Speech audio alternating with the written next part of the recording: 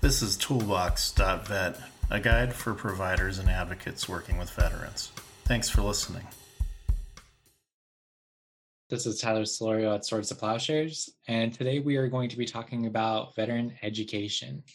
And starting us off, Victor, if you want to introduce yourself. My name is Victor Nzunza, policy analyst at Swords to Plowshares, and also doing primarily research around education. Great. When we talk about education, oftentimes we're talking specifically about the GI Bill. I feel like anytime we talk about student veterans, the GI Bill is unavoidable. We have to talk about it. I think what's important for folks listening in when we do have this conversation about the GI Bill is that that's only going to be a small part of what we're actually talking about right now. But there are also a lot of veterans who do go to college who either don't get the GI Bill, maybe ran out of GI Bill benefits, or they decided that they would rather pass GI Bill benefits off to a family member. And so and the work that Victor has been doing and kind of the research that we've been doing primarily here at Swords is a lot more than just focusing on the GI Bill, but holistically talking about student veterans and the student veteran experience. So with that in mind, we can start off talking about the GI Bill if you want to. Absolutely. So I'm not going to go ahead and get into the historical elements of the GI Bill. Most people know what the GI Bill is. It is important to know that there have been several iterations of the GI Bill, and that over time, this policy, which has been around since 1944, has changed to adapt to how culture, education, expenses, all of these things have changed over time. In our current era, we've got a lot of different elements that did not exist in 1944, of course. And so student life has changed drastically. And this isn't exclusive to the veteran community at all. I think that everyone is trying to do their best to adapt to fund their college experience. Veterans are somewhat fortunate in the fact that they do have a GI Bill that helps to pay for their education. It certainly got me through college. I'm very thankful for that. I think that ultimately the GI Bill was a pretty robust benefit, and still is, of course, for me personally. So my experience with the GI Bill was pretty great. I was able to, accomplish a lot in a pretty normal amount of time, and not take on too much expense because of that. However, like many other people, that's not the end of the story. And certainly I did have to take on some debt. I know a lot of other people who have had this experience. And like Tyler has described, many people do not get the GI Bill. Many people run out of funds before they complete their degree. Other people decide to give it to a family member instead. And so there's a lot of different paths that people take. So the GI Bill overall has adapted to our current era as best it can. One of the real big challenges, I think, is that college has just gotten more expensive. I think that everyone has kind of been impacted by that. So anyone who really wants to advance their education, hopefully get into a better career, has faced this dilemma. Do I go to college, and if it's going to cost me a lot of money, do I still pursue it anyway? Is the payoff going to be there when I'm done? And so for many people, they're a bit hesitant. I know that a lot of veterans tend to wait for a while before they go to school. I know I did wait about a year to really start taking college seriously, and I don't think that that's uncommon. Some people wait longer than that. In the past, when GI Bill would run out in 10 years or so, something like that, people waited too long and then didn't get to use it at all. So the GI Bill itself is definitely a pretty robust benefit. It's a significant piece of policy. If we look at bills that have been passed over time, it's a really impressive thing that has happened, and so it's something interesting, I think, to know about. Nonetheless, one of the things that I think we've seen in our field is that changes have to be made, and how do we discover these? So our part in this was really just investigating and seeing, how people respond, talking with veterans. Are there still limitations? Are there still challenges that they're facing? And the answer to that is yes, they are. Along with this, I think that supportive services on campuses are struggling with ways to support veterans overall. How do they really include them in the larger culture so that they can succeed as well? And so there's all of these um, intricacies that are taking place, lots of factors to consider. Appropriate responses, I think, are there. And so hopefully that's what we've done our best to discover. Certainly been working on this for a long time. Personally, just for myself, been with Swords for almost 5 years now, which is a pretty long time, and have done most of my work on education research. Prior to that, though, something that I'd like to share is that I think one way to really start to answer a lot of these questions, like I said, being investigative about it, being curious. But what if you're not a policymaker? What if you're not a policy analyst? What if you're not a researcher in general who can write about these things? How would you go about organizing veterans so that you can make changes that you felt were necessary? Sure, Tyler has certainly got a significant background in this, and in a lot of ways, our kind of advocacy paths intersected.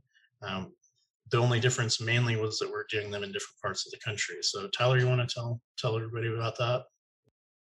So before I ended up here at Swords, I was on the Illinois Board of Higher Education, and specifically my role was a student board member, but I was representing non-traditional students.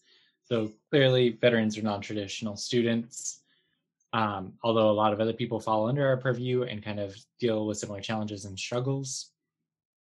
And and so just kind of generally my understanding, or at least what the view I started developing was, yeah, we're coming in with better discipline and better ways to be able to handle ourselves in higher education. But at the same time, there was a lot of challenges. For some of us, like talking about how you and I like both went to college recently, uh, like either at the time of military or the time of us coming back from deployment.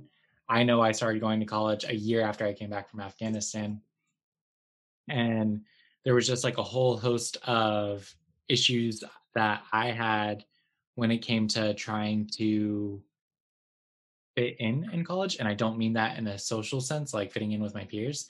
I had a great time. There was a lot of really awesome students, even though I felt like, the old person in the group. Um, but having professors recognize that, hey, I'm not a traditional student. The vast majority of students are not traditional students anymore. um, I am working, and I do have like an actual life outside of school that requires my attention. Fortunately, I'm not in the capacity where I have children or anything like that, but there are a ton of non-traditional students and a ton of veterans who have families that they have to take care of and provide for. If they do have the GI Bill, they might have a stipend, but that stipend might not be enough. If they don't have the GI Bill, then there's probably a huge chance that they're working full time. And so, how are you going to treat a person who is not a traditional student and who has a busy personal life that is a bunch of obligations that they can't shrug off, and and then go and assign them a ridiculous amount of homework that is in actually many ways like unnecessary? Like there's this bar where they're like, well, we expect if you're doing this many hours of school and everything, anybody that has any amount of academic experience can tell you that's not the case, and that it just wildly varies from professor. There's some professors where it's like all the work I need to do for them, I can do on a Saturday, and that's fine. And so it's inconsistent. Um, and what ends up happening, and it could be driven by faculty, is that it creates a system of inaccessibility. And I also feel like this varies too from schools or what you're doing. So for me, going through public policy, my background was more quote unquote liberal arts. Seeing veterans have to go through stuff like STEM and the amount of effort and demand that gets put on students in STEM, the people who are most likely to succeed in STEM are students who are coming from a very traditional background, who are being provided for by their parents, and who are basically being set up where there's no way that they have to work full time or raise a family outside of it because the workload's absolutely ridiculous and it's not necessary and it's inaccessible. And so that was the background of my advocacy from when I was in, was just trying to get the point across. There's non-traditional students who deserve all the same accessibility and affordability necessary in order to do it. And that there's a lot of ways that schools fundamentally operate that they don't have to, that harms how we as non-traditional students are able to access school and meaningfully participate, despite the fact that it actually has nothing to do with us as individuals and that we can all exceed and are fully capable of doing it. But it's your curriculum. Who does your curriculum cater to? And then, outside of that, the obvious support services that like we've talked about and have got into in terms of research. And so just saying like the vast differences in how, hey, I'm trying to get either financial aid, housing, um, counseling support, any of these other stuff. And if you get it, maybe again, it's catered to that 18-year-old whose parents are providing for them. And it's like, okay, well, great. But how does this work for me as a person in my mid 20s with a family? Like it doesn't work the same way. And then, and this is also something we can talk about, is how wildly different it can be from campus to campus, which is a testament to also how the problem in itself isn't a universal problem if there are campuses who can do it incredibly well, right? So the problem isn't us. The problem is, what are the things that are established at these campuses, that are established by different administrations, and what support services are enabled and provided for by the state, and how it works with the campus. Exactly. And I've seen a lot of different variations of veteran supports on campus too. I have to say, like, my advocacy path was interesting because I didn't really know I was an advocate until someone else told me. And I just felt like people needed to get together and, they needed to talk to people on campus who actually would listen to them and could make changes. Um, I was not very involved in the veteran community when I was in community college. I was kind of just trying to get through. I was taking a lot of classes. I was trying to just get all of my general education completed so I could transfer. My primary goal was to spend the least amount of time as I possibly could, um, in community college, because I felt in some ways a lot of pressure. I think I was about 25 when I went back to college, and so that made me feel like, I want to get this done. I got to get into the career field somewhere. I got to start establishing myself. But when I did transfer to University of Pacific, coming from Delta College, it was a big jump, a lot of different changes. It was a private university, of course, so that was a different dynamic. And again, it's probably a testament to how campuses are different. But something happened, right? So I started to run into veterans there, and I didn't expect to run into veterans there because I didn't think many veterans would be going to a private university. They probably would want to go to state school maybe. But to my surprise, and thankfully, even, there were a lot of veterans that I actually made friends with. And so it was around that time that we started our own chapter of the SVA, Student Veterans of America chapter, and we started to organize and get people to come to meetings, and started to talk to faculty and staff and administrators, all these people, and kind of give them our perspective. And so this was really right around time post 9/11 GI Bill was happening, and so a lot of things were kind of unknown to people. And one of the things in particular was the Yellow Ribbon Program, which is available to private universities. Um, our campus did not have it when I got there, so they didn't really know a whole lot about it. And so that's a problem of information. So there are always different kinds of problems. Problem information is a typical one, I think. And so after some advocacy, magic, of course, talking to everyone that I knew that was actually, in alliance with veterans on campus and who was willing to go to bat for us. Um, they put together a task force. We, sat on the same task force, talked to them at meetings, approached people in financial aid office, told them what the Yellow Ribbon program was, why it was important to have at University Pacific, and specifically because it's a very expensive college, and a lot of veterans would benefit from having that provision there. And even beyond that, one of our pitches was, well, if you have this in place, you're going to have a lot of veterans who want to come here. And so you're not only increasing access, but you're getting students who are really serious about their academic work and who can bring a lot to the table. So there are a lot of things that we use to try to persuade people. I got an opportunity to talk to the president of the university at the time, and it was really, really a great experience, to be honest, as an advocate. And like I said, I didn't really know exactly what being an advocate meant at that time. But one of the things that I learned during that time was that when you're an advocate, you have to kind of remember, like, to be your own advocate first, in a way. So I think that there are a lot of people that advocate for different groups, and out of goodwill, out of altruism, and that's amazing. I think that that's a wonderful thing. Sometimes you have to be a representative, though, as an advocate of your own community, and you have to be that person who speaks up, and you have to have an ability to convey a message that actually makes sense to people. So again, I always try to remain level-headed about these things. It's easy enough to get angry, right? If there's a problem of information, you want to tell people you don't know what you're talking about. Go look it up, or why don't you know this, right? That's the wrong approach to go about it. What you want to do is you want to gather the information. You want to present it in a meaningful way to people. If you don't do that, they're not going to take you seriously, of course, and they're not going to see the value.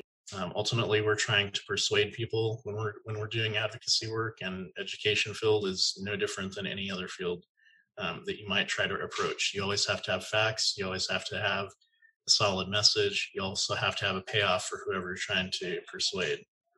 And so keep those things in mind. That's the short list. If anyone wants to know what the long list is, they can reach out to me.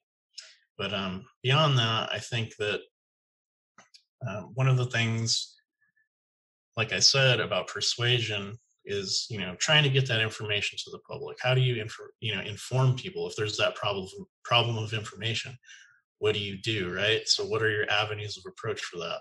So in the work that Tyler and I do, we do a lot of community education, which I think is a great avenue for actually reaching people in the educational field. You are actually teaching them something, so they're getting something of value from that experience. We sit down for an hour to 2 hours with someone from a specific university, a group of people, and we say, look, this is what it means to be a veteran, on your campuses. These are some things that you should consider.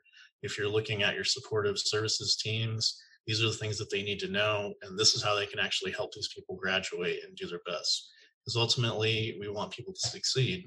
I think that that's the goal of education, is to impart knowledge to people, to help them develop their skills, of course, but also to learn how to give back to larger society in some way that's meaningful.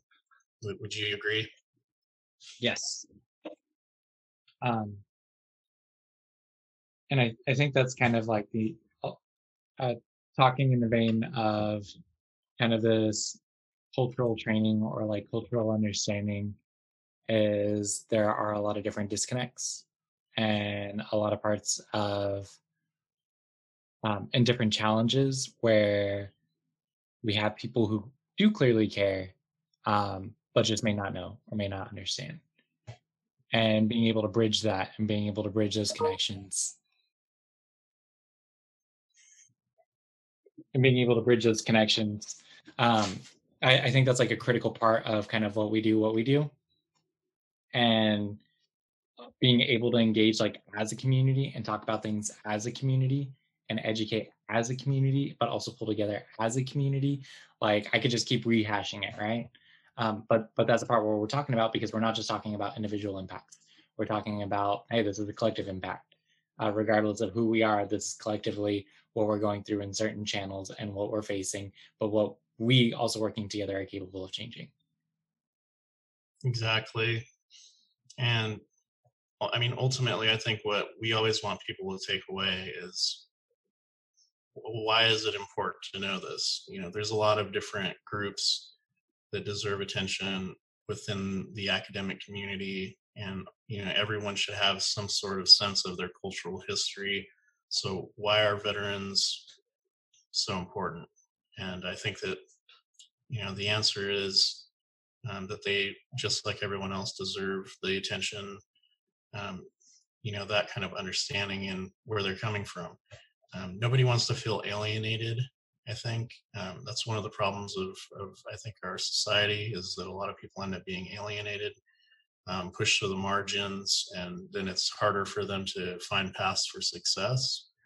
And so when we have veterans that come on to campus, um, we want to see them being accepted and understood. It's a great opportunity to share a lot of information. So for veterans, it's a great opportunity. I hope that veterans do talk about their experience, as hard as it is to do, so that people know. Okay, because people um, may not have access to that kind of story, right? So they may be curious, but where do they get that information? So it's better for them to get good information. That way that they can change their perspective and be informed on that culture.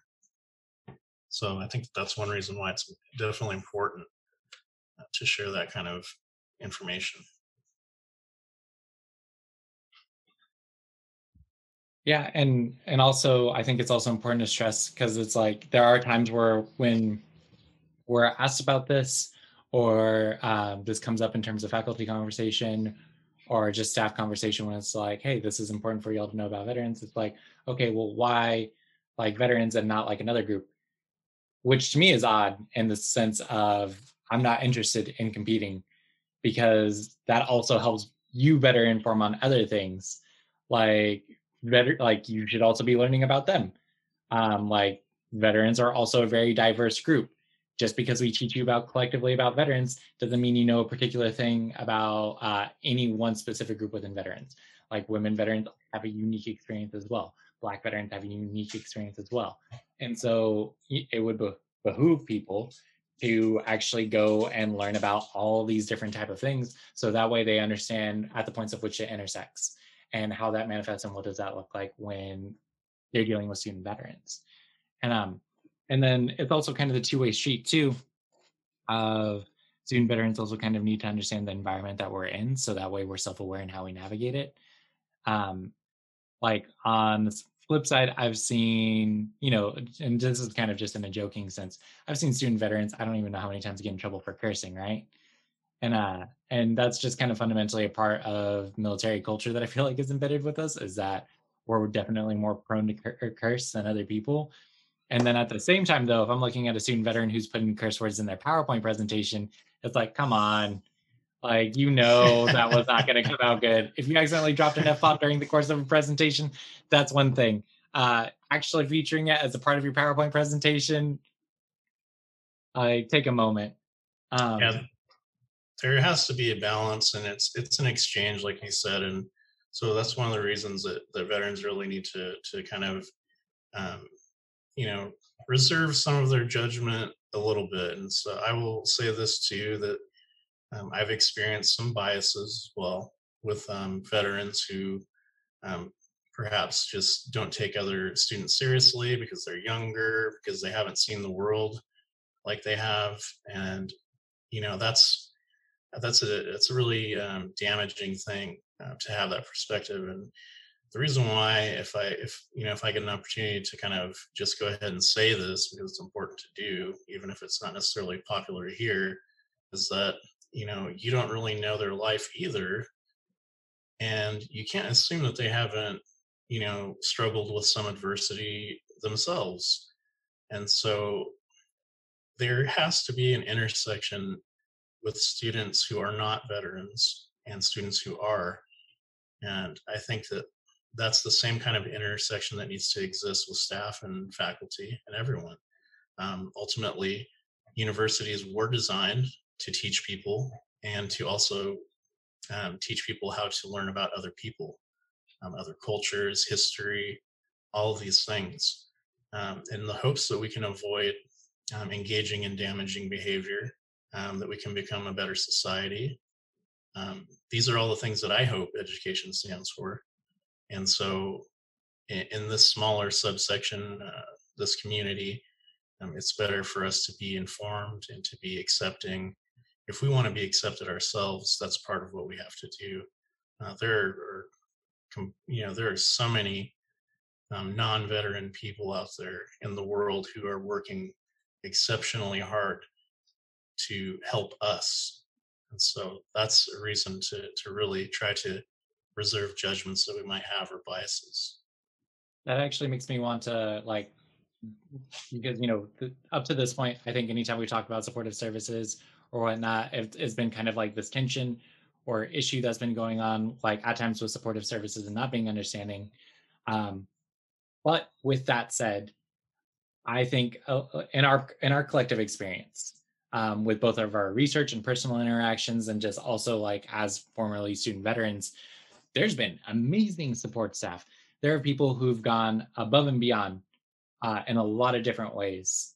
And so, which is, I think, also a testament too, because like you can have, a vet center at two campuses. One vet center, all right, they get your paperwork done. Maybe they have like some other things to plug you in. And at another campus, you could be at a vet center where these people go above and beyond. Like they help you transition into that environment as well as they possibly can, and they are able to just help you in a variety of different ways.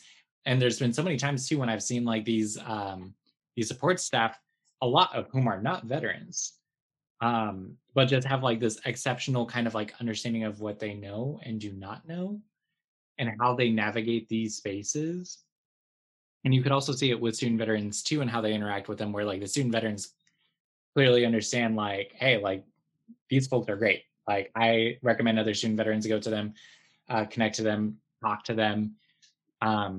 And so, in the capacities I've seen it come from like a lot of non-traditional student support services or like quote unquote like adult support services, being able to come in, help clarify things for me, help address paperwork issues that I might have, give me recommendations or putting things matter of factly for me, or just clarifying things that I don't have an understanding of. And that's been really important. I've been to community colleges that have a really, really thorough veteran support staff that could help me on a bunch of different stuff that made me feel at home at that campus and that were great. I've also been to colleges that don't remotely have that. And the experiences are night and day. I've seen, at the campuses where they did have that support staff, I would see other student veterans. We'd often meet at the intersections of these supports. We'd congregate these places, and very much were places we could go to if we were having issues, if we just wanted to talk, if we wanted to have a sense of like community. These places would be great. And then there's other places where you might just have like a certifying official who you go to who maybe knew the paperwork, but then like didn't go beyond that, which that isn't necessarily their job. There are some people who step above and beyond their actual job role, and then there are others who do not. But in those same places, it was like if you just wanted to get an answer on a basic thing about paperwork, about hey, like why is my stipend not coming in, or hey, what do I need to do for the GI Bill thing, and just not really getting a response or kind of being left in the dark and not knowing about whatever issue was going on, or if you were seeking help and you couldn't get it and it felt like your head was just like hitting into a ceiling and it wasn't going further than that, the mood was almost always apparent. In the places with amazing support staff, you could talk and interact with other student veterans, and they would be enjoying their time there. They'd have a great interaction with them. They felt taken care of. And then the places that didn't have those support service staff, it was just like, I don't know what to do. I don't know who I'm supposed to be able to go to.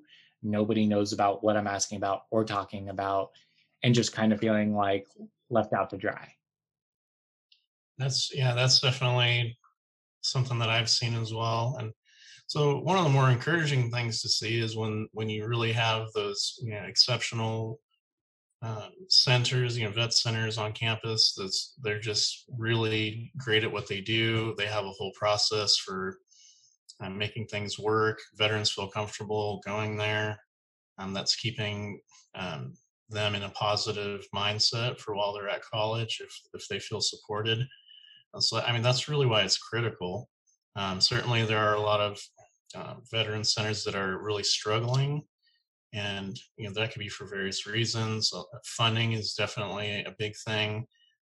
Most veteran resource centers, they're not an established um, part of the university. They're a space that's located on the university that has resources for veterans, but they're not necessarily considered part of the larger structure, which can really be um, damaging for them because they don't have the same institutional support. So every veteran resource center that exists on campus has to have the support, the full backing of the university. And so that's one thing that I would tell um, leadership at universities to consider. If you don't already have a space for veterans, to include them in the larger structure.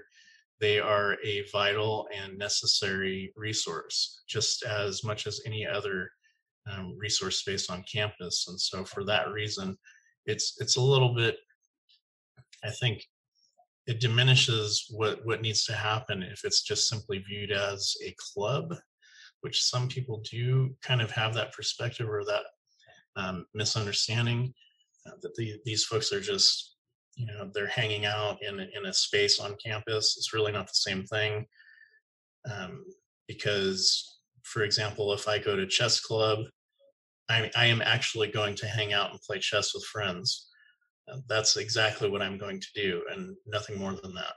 But this is just my example, anyhow. And so veterans are not doing the same thing. They're not going to a veteran resource center to play chess. Okay, so they're going there to have camaraderie, of course, with their peers, but they're also there to get fundamental um, paperwork done.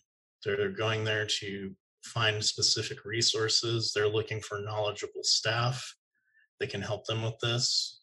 Okay, so there also, there's of course perks to having a veteran resource center when you have a study space that you can use, and some of them have, some food available, things like that. So basic needs, printing services, and whatnot. Those are wonderful things to have, but it's important to know that there's a huge distinction between a veteran club and a veteran resource center. So that's primarily, I think, the difference. And this is something that we've learned in our research. So having the ability to really investigate these spaces, the fundamental needs of veterans, whether they're being met or not, their overall structural support that exists for veterans to succeed in college. These are all things that we've learned over the last few years. Tyler's been right alongside me and the rest of our team, really trying to get to the bottom of things and hopefully persuade colleges to find the actual strategy for addressing veterans' needs. And I think that that's what really sets a lot of colleges apart. There are certain universities and community colleges that are willing to really take an assessment of where they're at. Um, what kind of benefits do they have to really support veterans? How streamlined is their process for handling paperwork? If there are some other needs that they haven't considered and it comes to their attention, what do they do to respond to that? As we said before, we look at really the whole picture, and we're trying to include everyone in the universities and community colleges in that environment. When we find these things out, to give kind of a better perspective of what's really happening, because it's not just about the GI Bill, like we said much earlier in this discussion. It's about a lot of different things, and every one of them needs answers.